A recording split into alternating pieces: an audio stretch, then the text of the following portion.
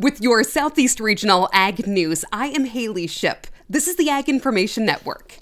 Natural disasters. It's unfortunately something the Southeast is well versed in. When it comes to what happened in 2022, the Department of Agriculture is now stepping in. They've announced that they will be providing more than $3 billion to commodity and specialty crop producers impacted by natural disasters last year.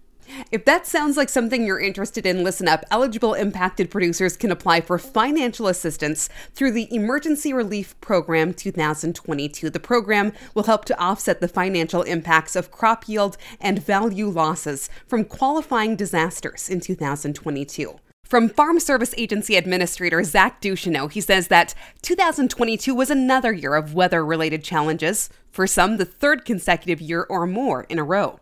ERP 2022 covers losses to crops, trees, bushes, and vines due to qualifying calendar year 2022 natural disaster events, including wildfires, hurricanes, floods, derechos, excessive heat, tornadoes, winter storms, freeze, including a polar vortex, smoke exposure, excessive moisture, qualifying drought, and related conditions. Producers can apply for ERP starting today. The application deadline hasn't yet been determined. It'll be announced at a later date.